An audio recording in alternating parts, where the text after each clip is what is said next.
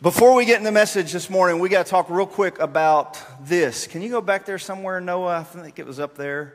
Yeah, growing your giving in 2023. I've been trying to talk about this the whole month of February. Most churches talk about this in January because new year, new budget, New Year's resolutions and all that stuff. And we had other stuff going on in January. And so we've been talking about this throughout the month of February. 4 ideas, and I'll hit them real quick. Number 1 was set a recurring giving schedule. Simplest and most effective way to grow your giving.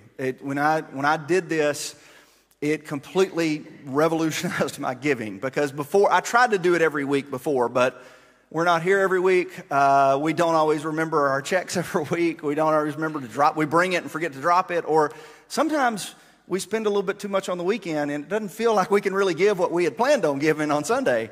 When you set it on a schedule, it kind of erases all that, and so that's been super helpful way for me to grow my giving.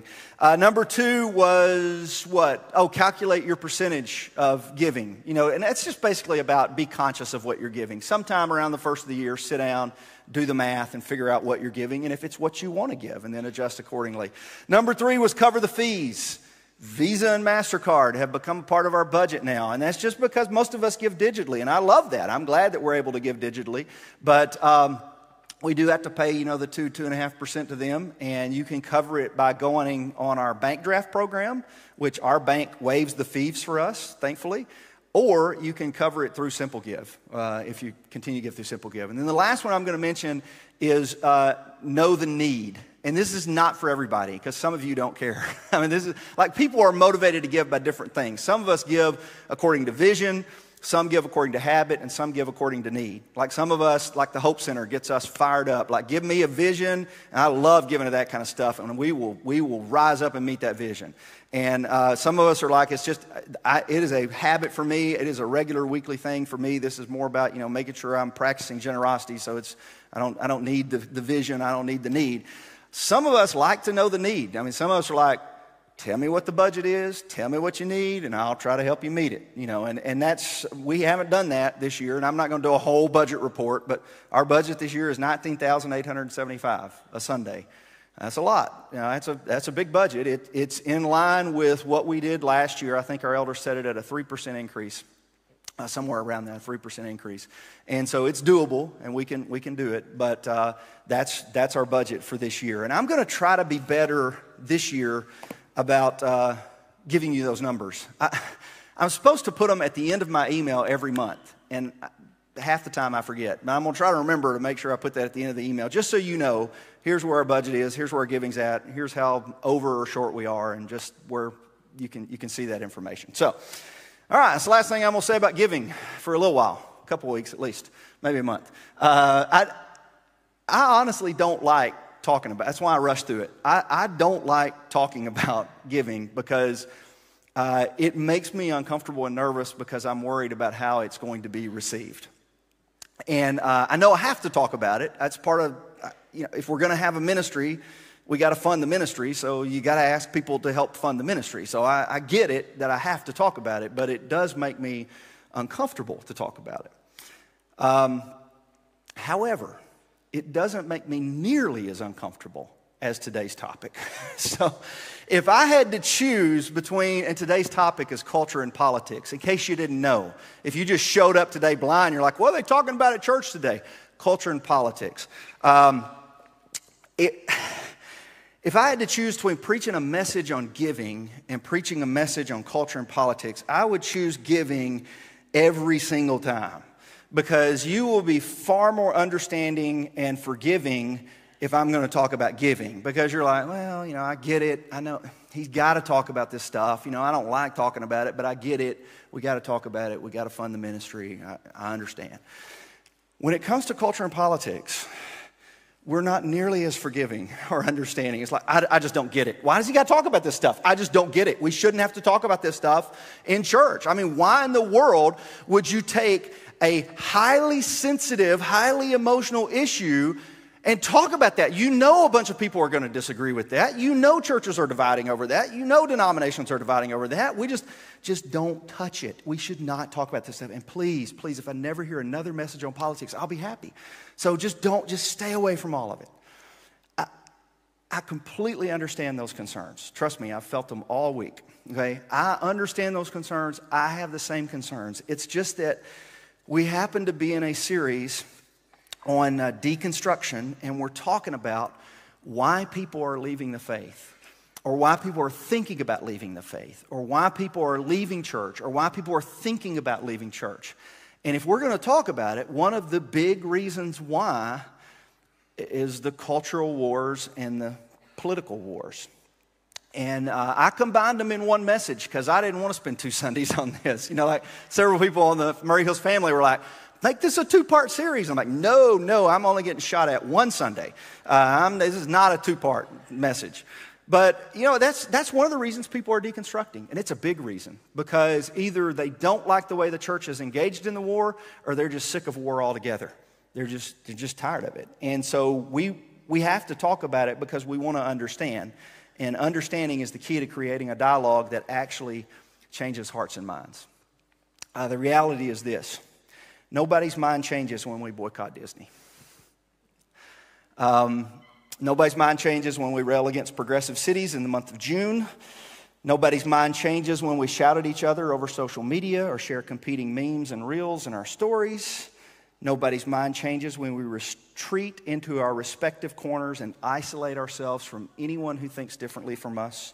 And nobody's mind changes when we politicize and weaponize our faith and go to war against all our perceived enemies. There is a better approach, and it's in here.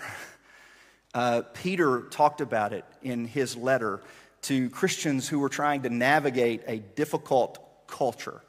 Christians who were navigating in his day a culture that was hostile to them, and they were being persecuted. And Peter said, in your hearts revere Christ as Lord. And he said, always be prepared to give an answer, but do this with gentleness and respect. And that last part is super important, because as Christians, we've been prepared to give answers in the past. We've had a lot of answers. We haven't always done it with gentleness and respect. And if you look at the entire context of what he says in the 3rd chapter, he talks about this. He talks about being sympathetic. He talks about loving one another. Talks about being compassionate and humble. He says, do not repay evil with evil or insult with insult. On the contrary, repay evil with blessing. For whoever would love life and see good days must keep their tongue from evil and their lips from deceitful speech. They must turn from evil and do good. They must seek peace and pursue it. For the eyes of the Lord are on the righteous, and his ears are attentive to their prayer, but the face of the Lord is against those who do evil. And Peter, in that context, is quoting the 34th Psalm. And as I read it this week, I had a question. How well did we do that in the last national election? On either side, the Christian right or the Christian left. And I'm sad to say that we even have such sides as the Christian right and the Christian left, that we would put Christian before either of those titles. But, I mean, how well did we do that? How were we sympathetic, loving, compassionate, humble? Did we rise above the fray and resist the temptation to return insult for insult? Did we take the high road? Or was the only thing that mattered to us was winning?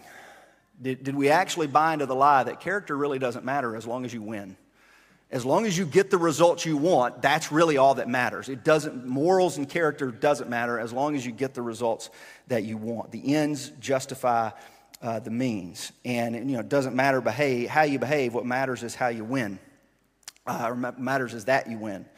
And I think, honestly, what we've discovered is that works for elections, but it doesn't work with Scripture. And I think what Peter, in the 3rd chapter here, and I would encourage you to read this whole chapter. I didn't want to take the time and exegete the whole chapter right here. But I think what Peter is basically telling us is we should pursue the ways of Christ over the ways of man. That our reputation as believers matters more than our political or cultural victories, because we're representatives of Christ to a dying world.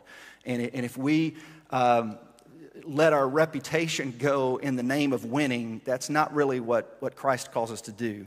And I think Paul says the same thing, John says the same thing, Jesus says the same thing. When I read through the scriptures, none of them really tried to change people through the ballot box. They change people by walking in step with the Spirit. And I'm not saying at all that, like, you can't vote, or you can't run for office, or you can't engage in political issues, or you can't have political opinions and all that stuff. No, we can have all of those things as Christians. We should have political opinions. We should engage with that. We should not do it according to the ways of man. We should do it or the ways of the flesh. Paul would say, don't do it according to the ways of the flesh. Do it according to the Spirit. And the Spirit is defined by love and joy and peace and patience and kindness and goodness and gentleness and faithfulness and self-control. That's the way the Bible encourages us to engage with politics. And we don't get a pass on the fruits of the Spirit because we say, well, I get all that, but it's just politics. This is, got to fight dirty. That's just the way politics are. And if we're going to win, we're going to have to fight dirty. And I just... No, we're still the people of Jesus, and we still follow a teacher that teaches us way more about how to lose than how to win. And actually, he said that's how you win, is by losing. And so that's, we have to take that approach. I think Peter's got a whole lot to say about engagement with culture and with politics, although that's all I'm really going to say about politics. I want to spend the rest of the time talking about culture. I actually preached this message on politics way back in June, Scott did that picture. I'm not really happy with that picture, but that's okay. You now know the color of the shirt I was wearing when I preached the message. It was in June of 2022, so if you have not heard that, you can go to YouTube and Google politics in the American church and on our webpage, and you'll see what I had to say about all of that. So I want to spend the rest of the time talking about culture. And I know that these two things are very difficult to unravel. It's really hard to tell when culture ends and politics begins, or when politics ends and culture begins. They've become so intertwined. And some of that is because we have political leaders who truly care about certain cultural issues. Absolutely. They are leading by their conviction, and whichever side of the aisle they're on, they truly care about these cultural issues. We also have a lot of political leaders that know that the quickest way to get office and to hold power and have position is to co-opt cultural issues, because if I can get a bunch of people stirred up and scared about something, I can get into office pretty quick. And so that happens a lot as well. And there's all of this, everybody on the left is woke and everybody on the right is hate speech. And it gets very fuzzy sometimes. And we have to be careful in either arena. And I think Jesus has some advice for us on engaging with culture. This is Matthew chapter 10, verse 16, where Jesus, he's sending his disciples out into the world, and he says, I'm sending you out like sheep among wolves. Therefore be shrewd as snakes and innocent as doves. And I honestly have always been confused by this phrase. I've never really been quite able to wrap my mind around it. And there is some ambiguity to it. I mean, there's a little bit of like, what exactly is he talking about? What does it mean to be shrewd as a snake? Or what does it mean to be innocent as a dove? I think the main thing is he's talking about how believers should engage in an unbelieving and sometimes hostile world. And he's telling us it's going to take wisdom and innocence. It's going to take some discernment to know how to engage in an unbelieving world, or a world that may be hostile to you. Jesus described that as sheep among wolves. He later in John 17, before he went to the cross, he kind of talked about this same thing. And you're familiar with this. We usually, the Bible says we should be in the world but not of the world, right? Well, actually, it doesn't. It says something close to it, and it's right here in John 17. So it says, Jesus is saying, I've given them, talking about his disciples, I've given them your word, and the world has hated them, for they are not of the world any more than I'm of the world. And my prayer is not that you take them out of the world, but that you protect them from the evil one. So Jesus didn't, that's where we get the phrase, in the world, but not of the world. Jesus didn't pray that we would totally disengage with culture and we would totally just get out of it and isolate ourselves in our churches and, build up defensive walls and castles and fire at all our enemies. He says, no, don't take them out of the world, but remind them that they're not to be of the world. Jesus has set us, that's the concept of holiness. Jesus has set us apart for something. Paul talked about this as well in Romans, and this is one of the best passages about this, Romans 12:2. He said, do not conform to the pattern of this world, but be transformed by the renewing of your mind. And there's several other places in Scripture that talk about this. And I think that's our biggest challenge when it comes to culture wars. We somehow have to rise above the fray because we're called to be people of grace and not people of war. I think sometimes we fight battles that we shouldn't fight, and we make enemies out of people that we should be loving. And sometimes we pick the wrong battles, and the church's reputation, or in some cases, the reputation of Christ is damaged in the process. And what I find interesting reading through these passages, and I looked at a bunch this week, is that Jesus was not a very good culture warrior. He just wasn't good at it. And Paul wasn't very good at it either. Maybe Paul was a little better than Jesus about being the culture warrior, but he wasn't real good at it either.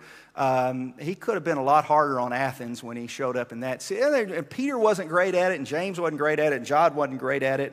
All of them spent far more time addressing the sins of religion than the sins of the world. And Paul actually, last week we looked at 1 Corinthians chapter 5, and Paul was talking about how to deal with sexual immorality in the church, and he was talking about you should deal with it. But it's interesting to me when you go to that passage, Paul also said this, in that same passage. He said, I wrote to you in my letter not to associate with sexually immoral people. Not at all meaning the people of this world who are immoral or greedy or swindlers or idolaters. In that case, you would have to leave this world. What business is it of mine to judge those outside the church? Are you not to judge those inside? God will judge those outside. And I'm like, Paul, that's a terrible strategy. How are you going to fight a culture war if you won't even judge the people that you're fighting against? You won't even condemn the people that you're fighting against. How in the world is this going to work? And we often do the exact opposite of this passage right here. We judge those outside and don't worry about those inside because it's much easier to judge other people's sins than our own sins. It's much easier to try to fix other people's sin than our own sin. And it's much easier to repent of other people's sins than our own sins. And so we often take the opposite approach. And we're trying to fix the world. We're trying to cure the world. We're trying to correct the world. We're trying to condemn the world. We're trying to battle the world. And you don't really see a whole lot of that in Scripture. Rachel Held Evans, I should have put this quote on the screen, but in the book Searching for Sunday, she was talking about this and how a lot of times churches fight the wrong battles and we engage with culture in order to fix it or in order to cure it. And she said this, and I liked this quote: the truth is the church doesn't offer a cure. It doesn't offer a quick fix. The church offers death and resurrection. The church offers the messy, inconvenient, gut-wrenching, never-ending work of healing and reconciliation. The church offers grace.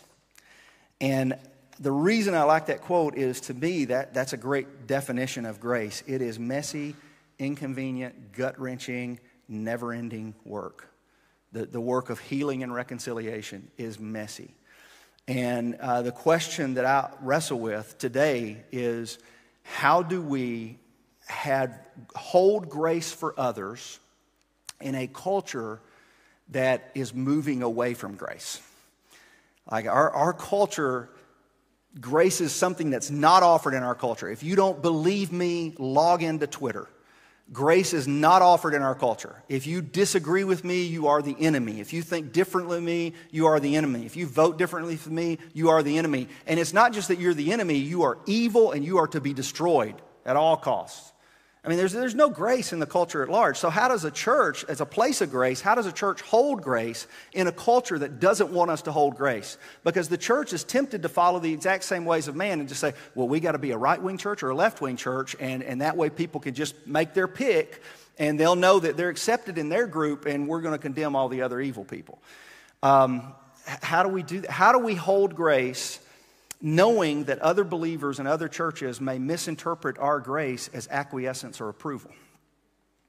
Or how do we hold grace in a world of non-believers, knowing that they may be offended by the insinuation that we actually think they're in need of grace? Like it's one side is like, how dare you welcome sinners in the church? And the other side is, how dare you call me a sinner? It's messy. It is messy. And this church's approach has always been to walk what Andy Stanley calls the messy middle ground of grace and truth. And that's what this church has always tried to do, to walk. The church has to navigate cultural issues and also political issues, but I think more so the cultural. We have to navigate that in the messy middle ground of grace and truth. The culture is not a battle to win. It's not a question to answer or a problem to solve. It's a tension to manage. We have to we live in this tension of grace and truth, knowing that sometimes we may fall a little too heavy on the truth side. Sometimes we may fall a little too heavy on the grace side, but we're trying to manage this tension of grace and truth. And it is, as Rachel Held Evans said, it's messy and it's inconvenient and it's gut-wrenching. It'd be far easier to pick a side. Way easier to pick a side. It'd be easier to just say, we're an all-truth church. And the answer to every cultural issue is black and white. And our pastor can give you the answer. He'll just preach on it, give you the answer. And we'll put it in our statement of faith. We're an all-truth church. We have the answer to every question. There is no gray. And what that ensures is that we're going to have a church of people who look like us, think like us, act like us, talk like us. We're not ever going to have to deal with anybody that challenges our beliefs, because we're going to tell them on the front end, this is black and white, and this is who's in and out. That's easy. That is an easier approach. It is an easier approach to just be an all-grace church, too, and say, you know what? We don't have any beliefs. We don't have any standards. We don't have any values. We don't really care. Believe what you want to believe. There is no truth. What you feel is your truth. It doesn't. Just come on. It don't matter. That's easy, too. In the first one, community is defined in very narrow terms, and you know who's in and out. In the second one, there's not really a community because there's no shared values or no shared beliefs. And in the first one, there's no grace, which doesn't seem like a very biblical option. And in the second one, there's no truth, and that doesn't seem like a very biblical option either.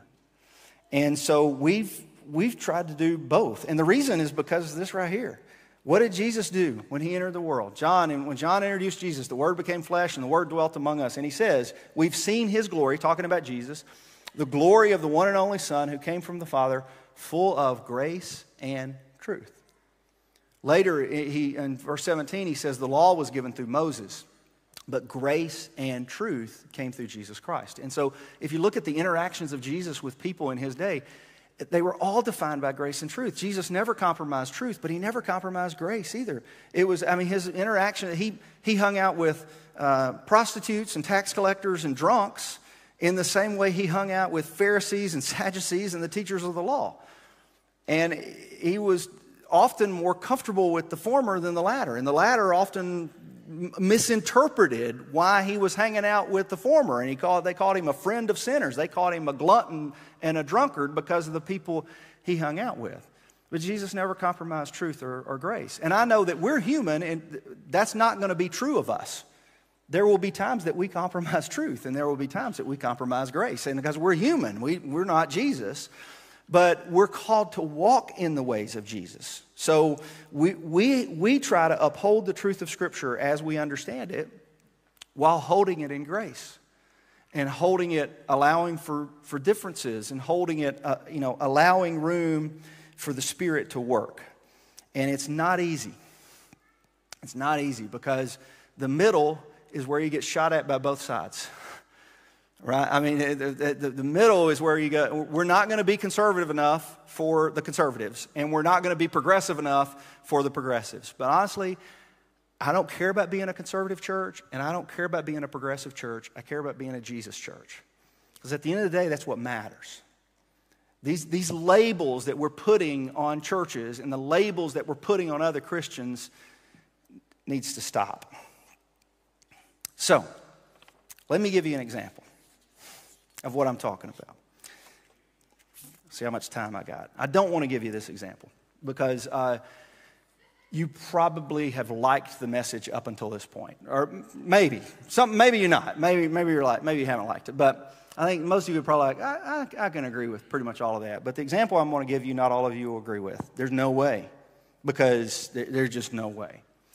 If we're going to talk about cultural issues and political issues, then I felt like it was disingenuous to talk about them in generic terms the whole time, although that's really what I wanted to do. And I'm still thinking about maybe doing it. But no, I can't at this point. I'm too far in. You got to talk about real issues. And the biggest one in both of those arenas is gay marriage. 15 or 20 years ago, people would have come to this church and new members would have come in and they would have wanted to meet with me and they would have said, hey, what's the church's position on divorce and remarriage? And I would have had to try to navigate that issue. And it's a difficult question to answer. I'm trying to figure out what does the Scripture teach and what does grace call us to do, and I'd have to answer that question. 10 years ago, it might have been, what's the church's view on women's role?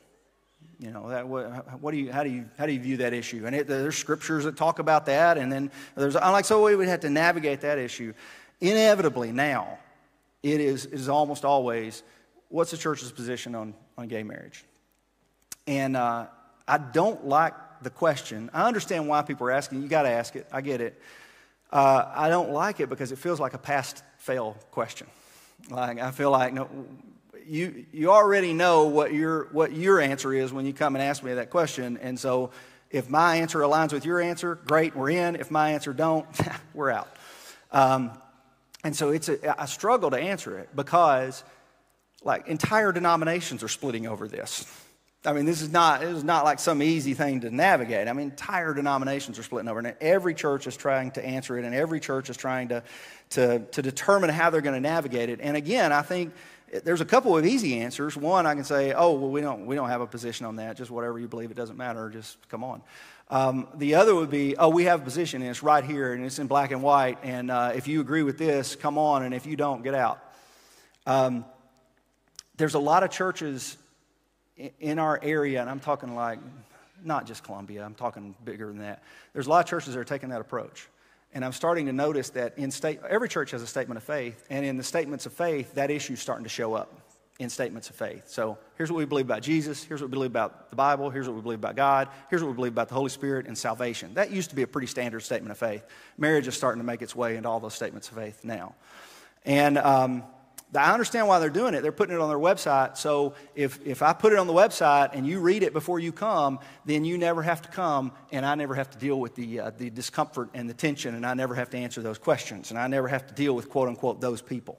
And so that it's put it in the statement of faith. That's the easiest way to do it. There's a church that just did that in Jacksonville, Florida. Did y'all see this story in Jacksonville, Florida? Google this. Jacksonville, Florida, there was a church that recently developed a statement on human sexuality and marriage. And that's not uncommon. There's a lot of churches. A lot of churches have statements on that. And so they developed a statement on that, and they published it. What was unique about it was they told their members, you have until March 19th to sign it, or you're out. You can go look at this. This was in the news, and I Googled it and looked at the church and all this, but they gave their members until March 19th to sign the statement, or we're going to revoke your membership. And they said, we're going to have all of our new members sign this statement. So the only way that you can join this church is if you sign this statement. So I got interested in it, and they got tons of videos, and the media got a hold of it, and you thought, oh gosh, they're going to back down. No, they doubled down. And I went and read the statement. And I agreed with the content of the statement, the theological position. I was like, I think I'm in agreement with the theological position. What I disagree with is making that a test of fellowship and making that a test of salvation and saying, if you disagree with this, then you're out. If you're not willing to sign this, that you're out. I get super leery anytime a church wants to take any issue, including a sensitive issue like this, any issue, and elevate it to the same level of Jesus. I get super leery about that. I get super leery anytime a church says, well, in order to be a Christian, it's Jesus plus agreement on this position, or it's Jesus plus, agreement on this. I get super leery about that, and it's not my fault. It's this book's fault because Paul wrote a whole letter about it called Galatians. And he said, when it's Jesus plus anything else, And so here's the way that we've tried to navigate this issue at this church. We've chosen to walk the messy middle ground of grace and truth. And so we hold a conservative theological position. We don't believe the Bible affirms gay marriage. In the Old or the New Testament, the strongest evidence being the teaching of Jesus in Matthew chapter 19, that marriage is reserved for man and woman and sex is reserved for marriage, meaning that all outside of a marriage relationship, regardless of orientation, are to abstain from sexual activity.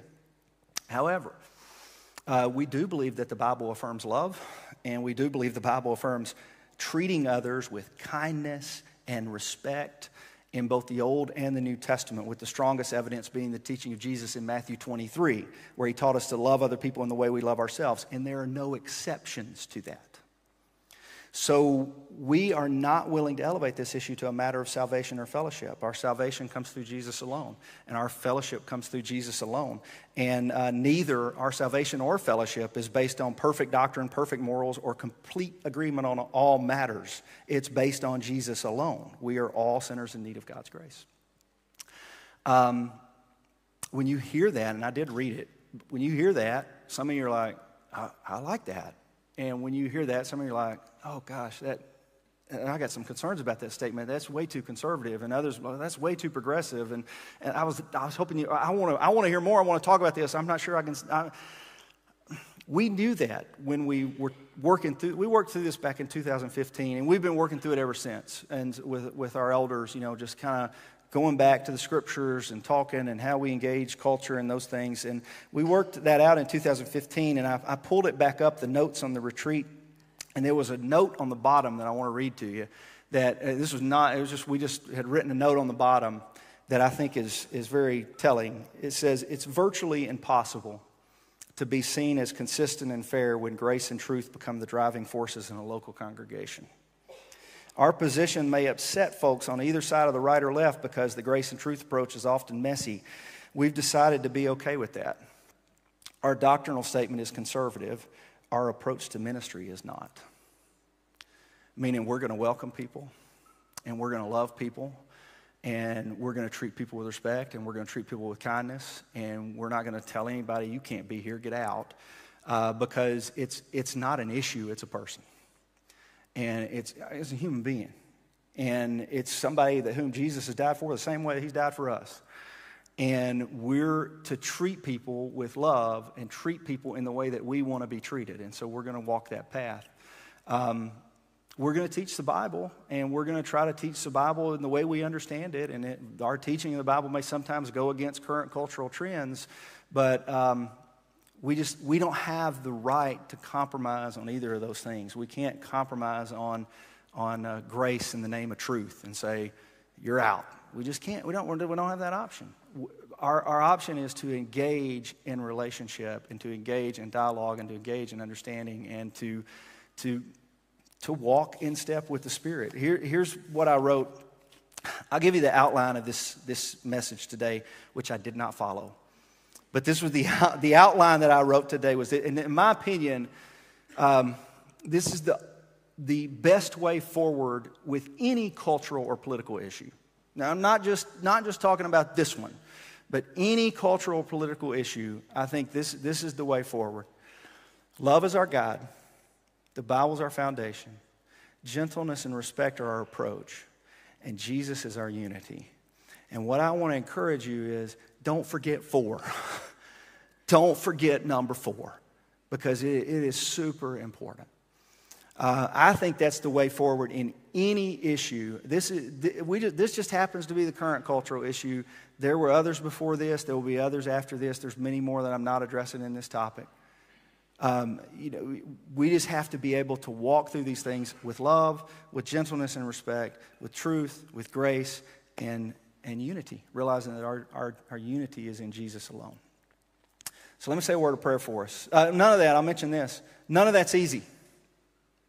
None of that is easy. But Jesus never promised us easy. Let's pray. Father, I want to, my mouth is dry right now. I want to pray that this message is received in the spirit that it was intended. And I pray for those that, the stomach is a little tighter right now and, it's churning a little bit more right now because, there's a lot of hurt over this issue. And we as churches have not handled this well. And we have not handled it with grace, and we have not handled it with love. And I repent of that.